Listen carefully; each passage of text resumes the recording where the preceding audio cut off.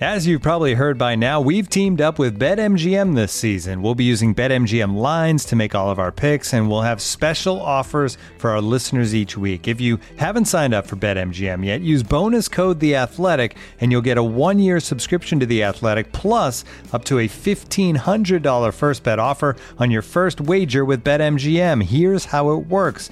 Download the BetMGM app and sign up using bonus code The Athletic. Make your first deposit of at least $10. Place your first bet on any game and claim your voucher for a 1-year subscription to The Athletic. See BetMGM.com for terms. U.S. promotional offers not available in D.C., Mississippi, New York, Nevada, Ontario, or Puerto Rico. Gambling problem? Call 1-800-GAMBLER. Available in the U.S. Call 877-8-HOPE-NY or text HOPE-NY 467-369 in New York. Call 1-800-NEXT-STEP in Arizona. 1-800-327-5050 in Massachusetts. 1-800-BETS-OFF in Iowa. 1-800-270-7117 for confidential help in Michigan. 1-800-981-0023 in Puerto Rico. First bet offer for new customers only in partnership with Kansas Crossing Casino and Hotel. Don't forget, if you haven't signed up for BetMGM yet, use bonus code The Athletic, and you'll get a 1-year subscription to The Athletic, plus up to a $1,500 first bet offer on your first wager.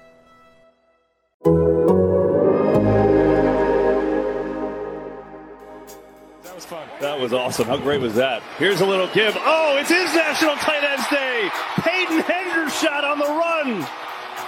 And he's going to jump in the Salvation Army kettle. So's everyone. Greg, they're only missing you. They need another tight end. Well, they're playing whack-a-mole. They got all 4 tight ends in the game. Nobody has more touchdowns with that personnel group. Jones on the fake pressure coming, and he's sacked by Parsons. His second of the game. Only thing else I got to say is, how about them Cowboys? How about them Cowboys, indeed. Winner, winner. Turkey dinner. Maybe a little pumpkin pie. Cows win. Cows win on Thanksgiving. Another memorable game, though. Another one that we're going to surely remember in the oeuvre of Cowboys Thanksgiving matchups. 28-20 is the final against the football New York Giants. A little close for comfort in the first half, but Dallas pulls away in the second half. Probably inspired by that Brothers Jonas halftime show. You know, that's what I attribute it to. We're going to break it all down here on this little post-game edition of About Them Cowboys. I'm Kent, introing you and producing here, joined by 3 with the best of the best. You only see 2 on YouTube, but we've got 3. It's Saad Yousuf from The Athletic, and the guy that was at the game last night, skipping Thanksgiving festivities like a normal person and covering your Cowboys, was Father John Machota. And from the Freak, it's Kevin KT Turner to lead us through this one. Hey, KT, what's up, man? Hello, Kent. Thank you very much. John, a tale of 2 halves. Much like in week 3, a tale of 2 halves here. What in the world happened to the offense in the second half? Oh, I think the first half was your classic KT fun tweets playing with your food. I think that's the only way that you can describe that first half. Also seemed like, if you've watched this team long enough, I don't know that it really surprised you coming off of the game that they played in Minnesota that there would be kind of a slow start like that. The only reason why you should think that maybe that wouldn't be the case is because, let's be honest, that Giants team is loaded with injuries, especially on that offensive line. There's not many playmakers there. So even when they were playing with their food in the first half, I don't know that you ever really thought, oh, they're not going to win this game. But I mean, heck, you just look back at how they've performed on Thanksgiving. I mean, they've only won 3 of, I think it's their last 10. This will be now 4 of their last 11 Thanksgiving Day games. It's not like they play great on Thanksgiving. I thought they would come out and play a little bit better just because they would ride the momentum of that Minnesota game. But that was not the case. I would say the biggest concern of the first half for me was the penalties. Obviously, I think that's your biggest concern of the entire game. 13 penalties and somehow still find a way to win that game. But the other thing is it was just another Dak interception right before halftime, right doing the same type of middle of the field, aggressive throw. And there's parts of both the penalties and that particular aggressiveness that makes you wonder, is that going to work against like a really good team? Is that going to work in the playoffs? Is that is that play or those penalties going to be what sends you home early? Yeah, and also, Yeah, and also like playing with your food thing, like, you know, the play calls in the first drive and the first couple of drives really was just really curious. And I know, John, like we were talking about it last night at the game, like don't know if that was I don't know that was Kellen scripted or Dak changing things up at the line. But that was just really strange the way that they, like, you know, that first play, CD reverse, the sweep, whatever, worked great. But then after that, like, you don't run with your running backs at all until 4th and 1 getting stuffed. And I don't know. It was just a curious start, like you said, playing with your food. But I don't like, you know, I also don't know where to allocate that really, to be honest.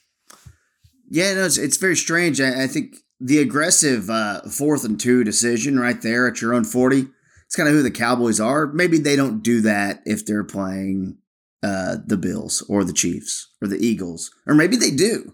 It's hard to really feel. We know they're going to try to be aggressive, and I think a lot of us support that at times. Yeah, it was just it was the play call decision that was very questionable. Overall, you know, you get to the halftime, you know, the turnovers. The first one was more concerning to me than the second one, because it's another one where, for whatever reason, the communication with Dak and CeeDee Lamb was not where it needed to be. Yet it's another case also where CeeDee Lamb ends up having a good box score when the game's over. But 13 penalties, 2 turnovers. Yeah, you can beat the Giants. That'll get you beat against, you know, the other good ones. You know what didn't make sense to me the most out of the penalties are the false starts, the pre-snap stuff, because they were so good at that in Minnesota, where it's loud and the crowd is making it difficult on you, and you should have had those penalties there. But they were so locked in that game, and with their preparation and everything. I mean, that's the best I've seen them play. And then to come into this game, you don't have that crowd noise, and then the false starts. That's to me is a lack of focus. That, again, you get a win, you go to 8-3, take it, man. You're only a game and a half back from the Eagles. Everything's in front of you, all the cliches you want to say, but you watch that game and you're like, well, you play like that, well, you go home in the playoffs. There's no, and the one part of why I bring it back to the playoffs is because, you know, I could see them, let's say, going to San Francisco and exercising demons and beating the 49ers they lost to last year, and they're riding high, and then they lose the next playoff game wherever they're at, because the team kind of goes up and down like that. The one thing I will say that I just feel like is a pretty solid barometer for this team is when Micah Parsons is making plays, this team plays well. You know, I mean, heck, you look at his 2 sacks in the second half, they weren't on third down, but after those sacks, those drives ended. And one of them only lost a yard. So, I mean, it's quote unquote a sack, but still, it's just one of those things where I believe that he kind of is the barometer for this team. When he's playing well and making plays, everything else seems to be fine, and the Cowboys play well too. And also, real quick, mentioning the way they played in Minnesota, just fascinating to watch Justin Jefferson. Literally 4 days ago, you know, they just shut him down. He doesn't do anything. 4 days later, boom, right back into the same Justin Jefferson we saw. That offense looked, you know, dynamic again in Minnesota. It's not like they're not a good team. That Cowboys, you know, they clubbed a very, very good team. And they just kind of came into this game, and you could tell they just weren't playing their best early on. And I don't know, maybe it's Thanksgiving, maybe it's that it was a Thursday, maybe it's that there wasn't your typical practice week. But yeah, the slow start wasn't great. But like Kent said, I just think the only thing that you can point to is that, you know, they went in that locker room and they were like, dude, the Jonas Brothers are out there right now, and we're not going to play like this in the second half. And everything just changed. We're not going to be upstaged by the Jonas Brothers. Right. Dude, these guys are going out there lip singing. We got to do better than that. Yeah. They're making the crowd go wild, and here we are. You know, they wanted to boo us off the field. Yeah. Yeah. Also on that, just KT, to go back to your point on that 4th down, the play call, whatever. Mm-hmm. I don't hate it. Like, I know there were people on Twitter and stuff that were like, you're at home, it's the Giants, why are you being that aggressive? Like, don't forget week 2 against the Bengals, they did the same thing. It was 4th down, it was Cooper Rush, and it was the first drive. On that situation, though, they completed a pass to Noah Brown, and they ended up with a touchdown. And when we came on the podcast after that, we talked about how that decision set the tone and all that stuff. So I don't think you can be so results driven to where you kind of, is it a good thing or a bad thing based on if they make it or not? Like you said, this is just who the Cowboys are, and you gotta kind of ride the wave both times. And I think the play call could have been better. I think the play calls before the 4th and 1 could have been better, but I didn't hate the decision to go for it. It's funny because like when we say what the Cowboys are, they're still hard to figure out sometimes because of how inconsistent they can be at times. They're also a team who's probably going to go get 7 or 8 penalties a game. They're a bottom 5 team in the league or a top 5 team in the league in terms of being penalized. And I know that was an emphasis. I watch, all of us on this watch very closely other NFL games, Thursday night football, Monday night football, as much as we can on Sunday, when you guys aren't covering the games or at the stadium. I've never seen defensive holding from defensive linemen called more than it is on the Cowboys. It is, I'm almost to the point where, are they maybe even taught to just hold and get away with it? And if you stop the offensive lineman from getting to the second level, then it's a success and it's worth the few times that you get called for it. Because it's back-to-back weeks Carlos Watkins got called for it. And that one was a touchdown drive. And I'm just thinking about all the other football I watch, and I don't see that called on defensive linemen very often. Honestly, I don't know. It might be a technique thing that other teams are telling the refs, hey, look for this. This is something that they do. They certainly were committing holdings in that game. Though I will say the Zach Martin one looked kind of ticky-tack. I didn't really think that one on Leonard Williams. I thought he was going to the ground. I don't know that he necessarily pulled him down. And then also there's that Zach Martin track record where, the guy doesn't really commit very many holdings. So, I'm not sure. It's tough because there certainly was that feel that the refs are trying to control the game. And there certainly were moments in that game where I thought the head official was trying to be part of the show. Don't get me wrong. But no, he was. Giants got screwed on the offensive lineman upfield. I didn't think that was super egregious. No, to negate the right. touchdown. Oh my Agreed. God. But I would say out of the 13 penalties the Cowboys had, in which obviously they were called for more than that, but just the 13, I didn't see a ton where I was just like, man, what are the refs calling here? There could have been a few here or there, but there's a lot of them where they just leave you scratching your head and you're just like, is this team locked in and focused? And maybe they look at the Giants and go, hey, yeah, they're injury depleted. This team isn't really a 7-3 team, who knows? And they're coming off of that Vikings win and they're just, they don't take it as seriously. They'll never say that, but they just come out kind of sluggish like that. I don't know. Maybe it's playing inside AT&T Stadium. Maybe they don't play their best at home. Maybe they're a better team on the road. And heck, if they catch the Eagles, they're going to be playing playoff games on the road. So maybe that's a good thing for them. But yeah, that first half, that's not going to get it done against a good team. Yeah, but by the way, when we talk about the refs being part of the show, John and I were talking about this last night at the game. Like, how about that review after the CeeDee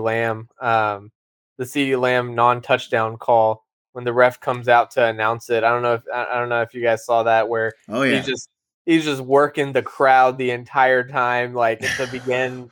I was like, this is the most was on national television thing ever. Well, he started out by talking about how all the things that CD did for it to be a completed catch, and then adds at the end, but something about the foot or heel, but I couldn't even hear because everybody was like booing at that point. I'm just like, dude, just say that at the beginning. Like, no one's here to see you. Announce the call. Let's get going here. Like, I don't know. And then there obviously is a history with that ref crew that they call a lot of penalties. With that being said, I do not want to be the cowboy homer person trying to say that that's the reason.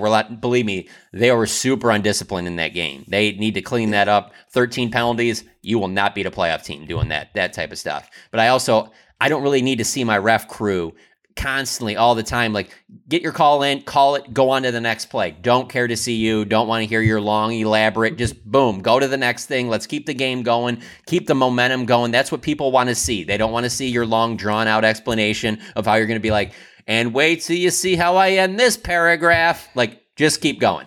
Yeah. No, there's no doubt. That was terrible.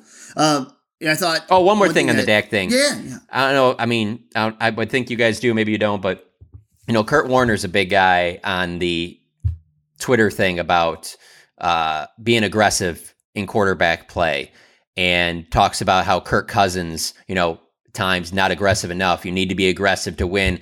there's no question that Dak Prescott continues to try and be as aggressive as possible. And so there are the negatives where you see those turnovers, which are not something that are very much on his resume. This is not part of his history. So there is a balance there about being over aggressive, and he's got to kind of walk that line. But it is a fine line in the NFL, because you also don't want to sit there, as much as we've heard over the years, like, hey, we're just going to go out there, snap the ball, whatever the defense gives us, we're just going to take it. That's not necessarily going to beat good teams. And so there is a part of that balancing, like, when do you take these shots, things like that. My issue with it is the aggressiveness. I think I would like to see it a little bit more. Just a little bit. It doesn't have to be tightrope in the sideline, but a little bit more to my right and left. The middle of the field, when balls are tipped, bad things happen. There's a lot of bodies around there. I mean, you can just look at the spray chart. When you got a lot of interceptions, most of the times a good chunk of those are in the middle of the field. That's the part where it's like, I get that you're being aggressive and you're going for the big play there. But now, and then here's the other thing. Now that we've seen what we've seen this season, you don't think other teams have this on their radar too from watching film? Like, hey, late in a quarter, late in a half, late in the game, look for this right here. This is something Dak will throw to this. If there's 4 guys around here, and believe me, I mean, I've watched some very aggressive quarterbacks from in college with Jameis Winston to the pros with Matthew Stafford. They do some really aggressive stuff, and it can be really stupid too and lose you games. So it is a super fine line that you have to ride. Yeah, and on the CD interception, I think it was the correct read. When you go back and watch it, CD has half a step on the guy when Dak makes the decision to throw. And CD, I don't know if he slows down or what, but by the time the ball gets there, the corner is half a step above him. So, I think that was just bad luck, to be honest. I don't think it was like throwing into traffic or anything like that. I think he saw CD and was trying to get him the ball. And to your point, John, the pros and cons with Dak, right? You're going to get the high ceiling, like maybe the non-Cooper Rush high ceiling plays, but you're also going to get the negative, where Cooper Rush is way more in the middle. You're not going to get the high ceiling, but you're not going to get the mistakes because he's too scared to make mistakes. So, I don't know. Yeah, you got to find that balance with Dak for sure. But I think the ceiling is way higher with Dak. Absolutely. Yeah, and if you do that type of a throw late in the first half against a playoff team, and that swings momentum, and all of a sudden, let's say they come back, they get a field goal off of it. I don't know. We don't have to say it's a touchdown. They get points off of that. You're not always going to have the Jonas Brothers to rally you at halftime. Exactly. Yeah, true. Exactly. You can't always have Nick, Kevin, and Joe on call for you to bail you out of every situation. Let's stay on the offense for a minute, because Michael Gallup looked pretty good once again yesterday. Again, not getting separation like maybe he used to, and maybe that will come in time. But 5 catches for 63 yards all came at, it felt like pretty big moments too in the game. So good to see Michael Gallup get going. And then, my God, the tight end group, they continue to impress. The top 2 touchdown celebrations of the year so far this year. And they win with whack-a-mole in the kettle. Someone step up and pay that fine for them, because just incredible. 3 guys in whack-a-mole with the tight end group, who, outside of Dalton Schultz, we didn't talk much about. That's awesome. Big game for Jake Ferguson. Yeah, Dak said that they told them, hey, make sure that we're up by at least 2 touchdowns if you guys are going to do something like that. But, we have guys on the team that can afford to pay that fine for you, so go for it. And obviously Dak would be the one that would have the most money to pay for something like that. So coming from him, obviously, they were all on board with that. But yeah, that's the 3-4 tight end sets that we've seen. That's been a big part of this offense, and it's been a big part of trying to get the running game going. And those guys have been very active. I think there's just no question that if we went back to, we could just go back to early September, late August. We don't even have to go back to the offseason or the draft. There's no way that we thought Jake Ferguson and Peyton Hendershot would be as productive. Just being rookie tight ends, I just don't see that, we saw those expectations. Now, flip side, let's add in there, we also probably didn't think that Jalen Tolbert would have as little of impact as he did. So, the draft is a funny thing, football is a funny game. But there's just no question that that tight end group has helped elevate this offense. And I'm still, obviously, I think they still need Odell Beckham. But that game between the tight ends, and then I thought that was the best combined game that Michael Gallup and CeeDee Lamb have played this season. It just seems like that area of the game is trending upwards. Might not have been CeeDee Lamb's best game. Certainly was Michael Gallup's, but together as a combo, I thought that was their best game this season. Man, Gallup's got hands. Woo. Yeah, especially with those early third down catches that he had, those first two, those are tough contested catches. Stuck to his hands. It was awesome.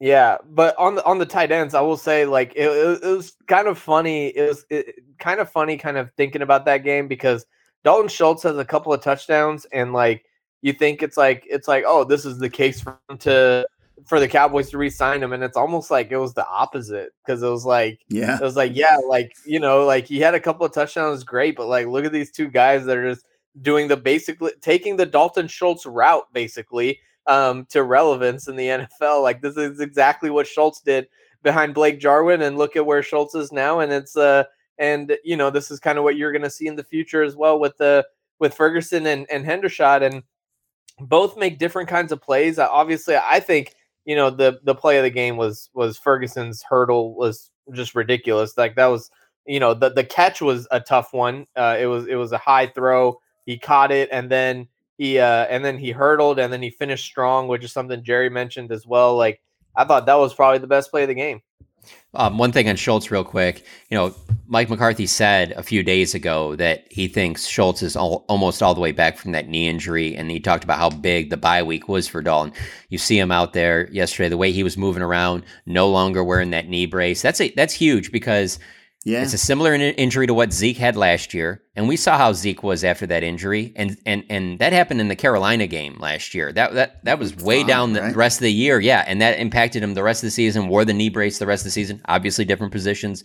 Obviously injuries are not all the exact same. But the fact that he's no longer wearing the knee brace and he's playing the way he is now, it just really surprises me because there were points in games after he suffered that knee injury where I was like, man, he's just not going to be right for the rest of the year. And so the fact that he's been able to overcome that is pretty impressive. And then the other part of it is that, Saad talks about those other tight ends and hey, this is just, I believe they're just scratching the surface. They can get better than that. But there's just no question that Dak trusts Dalton Schultz on a very high level. So if they can come out with some way of working out some type of a deal that can be somewhat team friendly, I don't think that's going to happen. I still think Dalton Schultz is going to get paid a lot of money by someone else. But if they can, I can guarantee you Dak Prescott wants that to get done because the trust level with Dalton Schultz might be the highest he has with anybody on the team in the past. Tight end jet sweep to Hendershot, like that was very creative. And I want to go back to something you said earlier. Actually, I shouldn't say that. CeeDee Lamb has obviously got to be. Actions speak louder than words. The throws he throws to CeeDee Lamb, he has to have a lot of trust in him because they're very. There's a lot of very risky throws. I just saw that Ian Rappaport retweeted one of those next gen stats about throws, completions over expectation, and Dak is actually second in the league this year in completing those.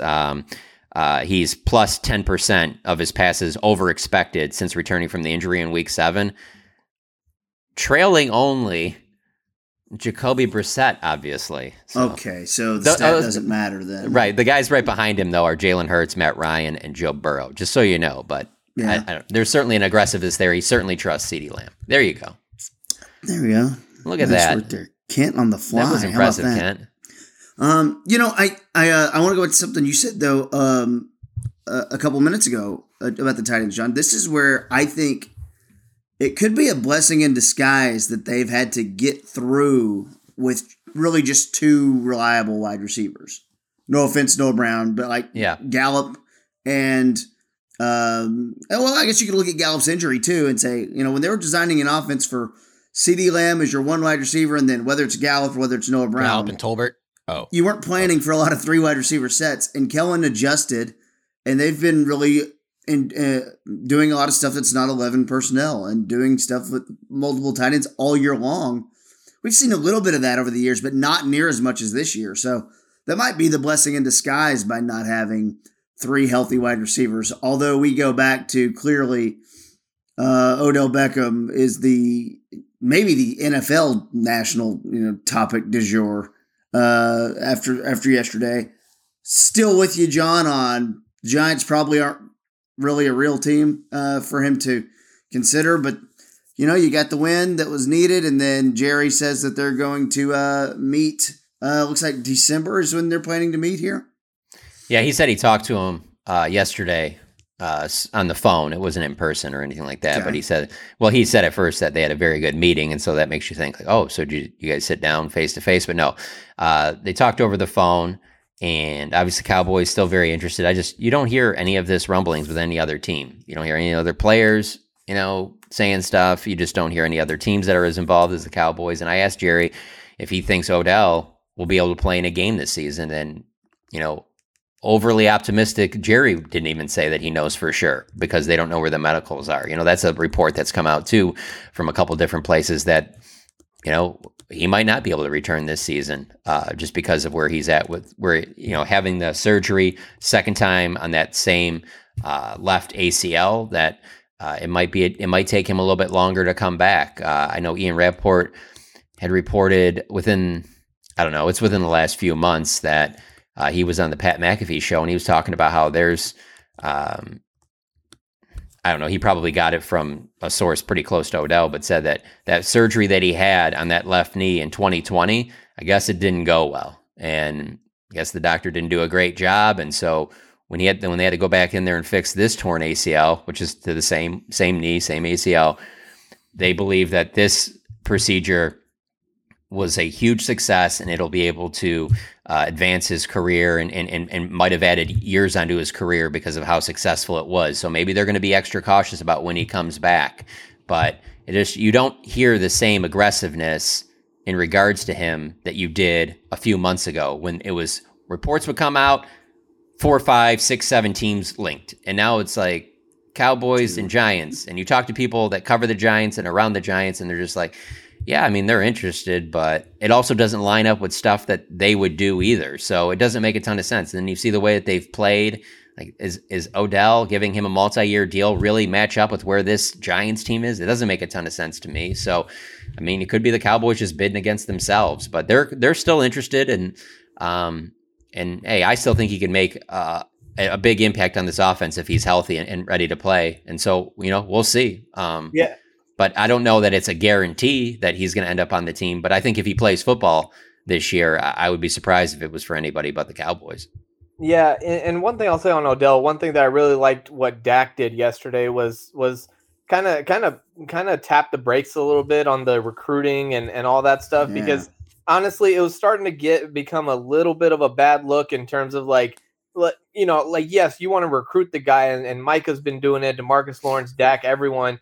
But I also thought, you just had Michael Gallup have the game that he did, CD have the game that he did, their tight ends have the game, and Dak being the leader that he is, it wasn't surprising that he did kind of take that moment in the press conference to be like, hey, look, I've made it clear, I want Odell, but I have confidence in these guys right here.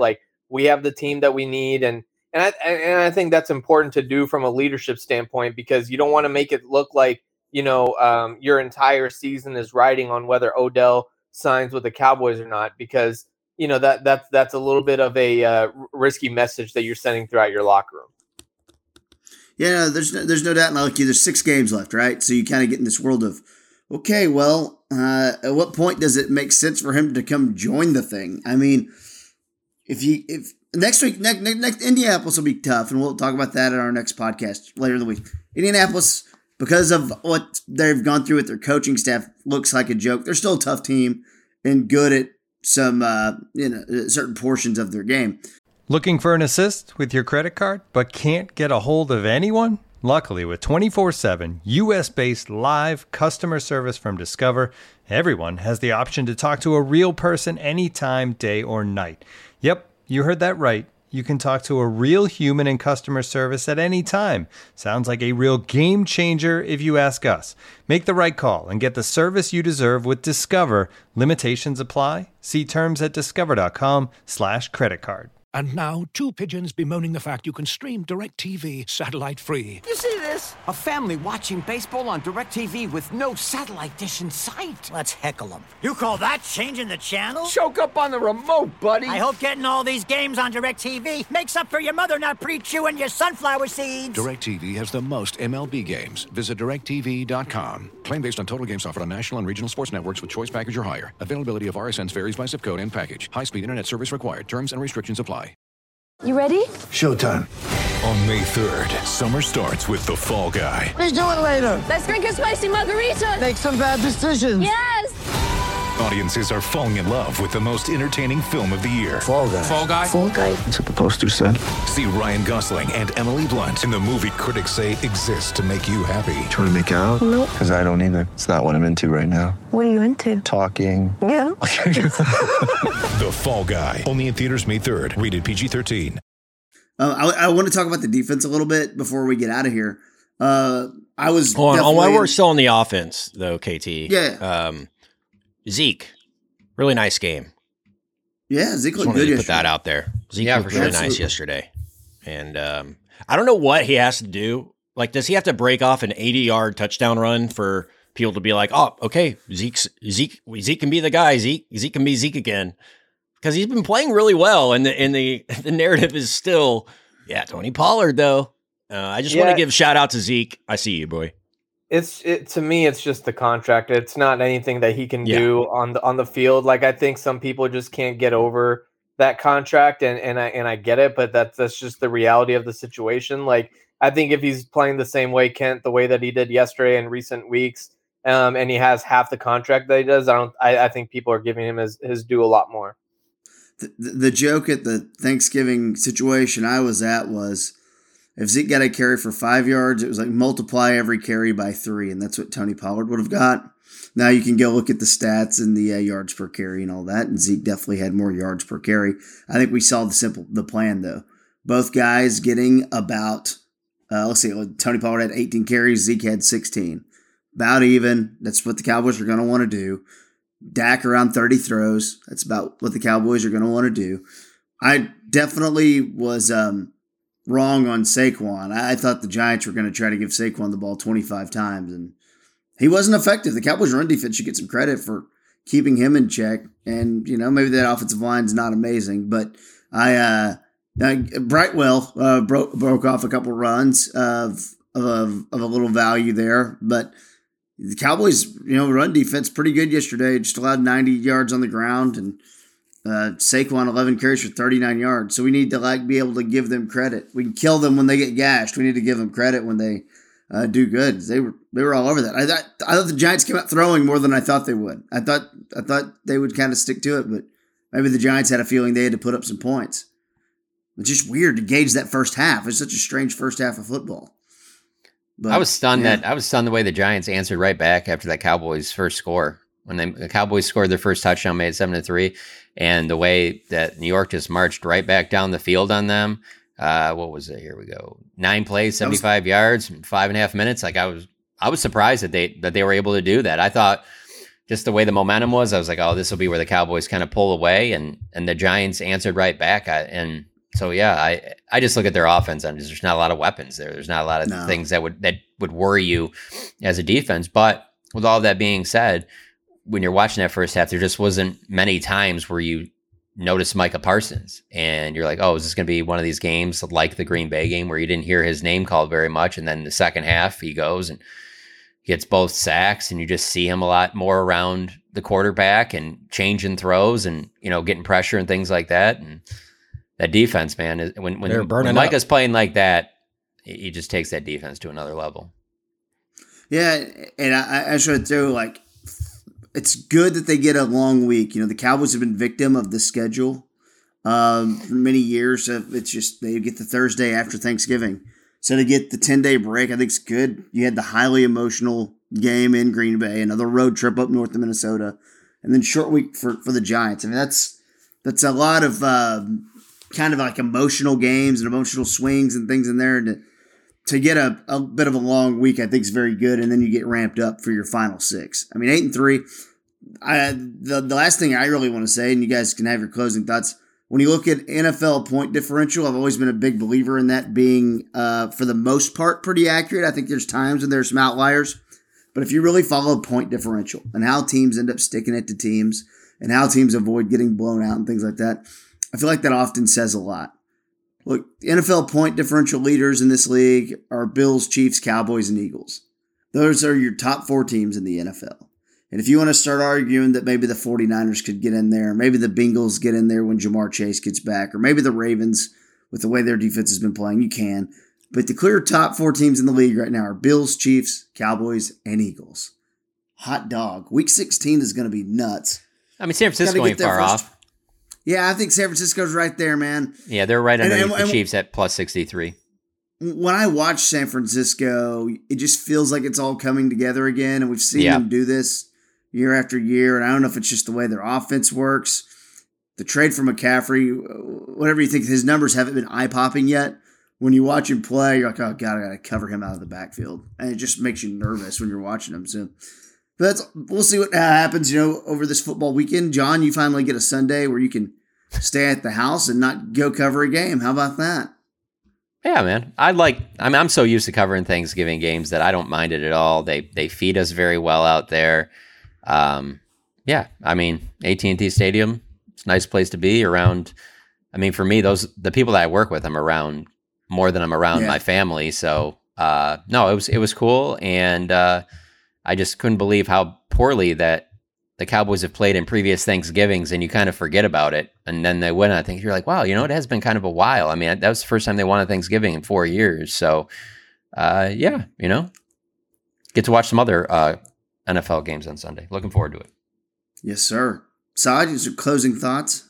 Yeah, I mean, I thought same thing. The Thanksgiving streak to get broken. I think Jerry was kind of surprised with that too after the game when it was brought up to him how much they've struggled on Thanksgiving. But I think overall, I thought the second half was kind of more indicative of what it needs to be.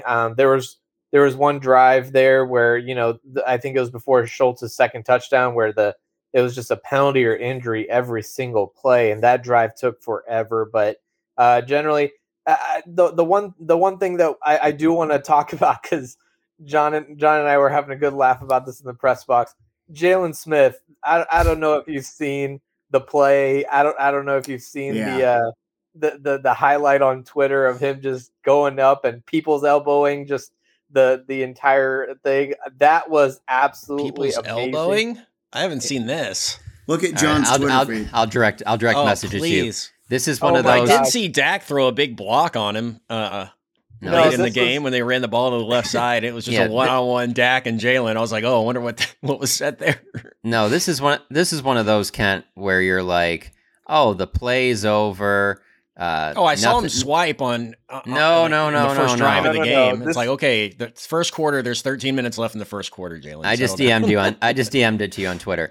The play's over, and it's one of those things where it's like 1,002. Oh, here comes Jalen wants to get in on this tackle. Oh, okay. Yeah, classic. So, and just being completely transparent here, I did this my sophomore year of high school. And the ref told me, son, if you do that again, I'm throwing you out of the game. So he just jumps on the pile. Yeah. So don't call me wow. son. Yeah. You ain't my daddy. I cannot wait to see what they do in the film room on that one. He's gonna get lit up. It's gonna be worth it. Yeah, that's another reason that that the Giants aren't good is when Jalen Smith plays 70 snaps a game for them. Like, I'm sorry. I mean, starting middle linebacker, isn't he? It's like, wow. That's amazing. And it's all the same stuff. Jahad Ward, too? Well, Jahad Ward there. Remember, didn't we trade for him? Switzer? Jalen Smith is just the definition of doing too much. There's just always too much. Like, he could have like a game-winning play, and the way he reacted to it right after the play, the celebration would be the most ridiculous, over-the-top thing you've ever seen. And then the way he would talk about it after the game would be the most ridiculous, over-the-top thing. I don't know. He's a fascinating dude because I cannot compare him to any other, person, athlete, anything. Yeah. Oh, absolutely. I don't know, man. Wild. Yeah, that was wild. Did want to give a shout out to Jalen because that was one of the best plays of the game. It really was. So funny. Behind the Ferguson hurdle, right there in the middle. Yeah, CD off the helmet catch. The Darius Slayton one-handed grab. CD's behind the back of the end zone, who certainly a catch in college looked like it was going to be a touchdown catch. There was a lot of, and then the whack-a-mole. I mean, there That second half really took it to the next level. You know, boring first. I got a text from my mom. She's like, that first half was really boring, but things got really exciting in the second half. I was like, I know, Mom. That was crazy. Uniforms look great, too. The uniforms were awesome. I don't know why they had white pants with both teams, but that is what it is. It's kind of weird. Yeah, the worst uniform choice of the day was Wink Martindale. Whatever he was doing with the vest and then the tights, the upper tights, you know what I'm saying? He wears that hat like real high. Doesn't that real high, like trucker, sound like a trucker stand-up comedian from the 1920s? He does. He sounds like the guy who used to host. Oh, come on, Wink Martindale. I think that's what isn't that the original Wink Martindale?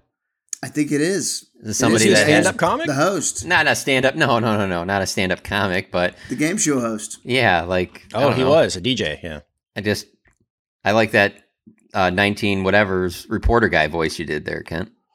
Thank you. See, all right, 8-3. We'll keep a sharp eye on.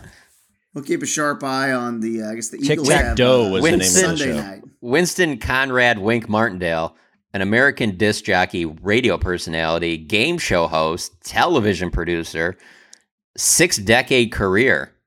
He's best known for hosting Gambit from 72 and 76 to Tic-Tac-Toe from 78 to 85.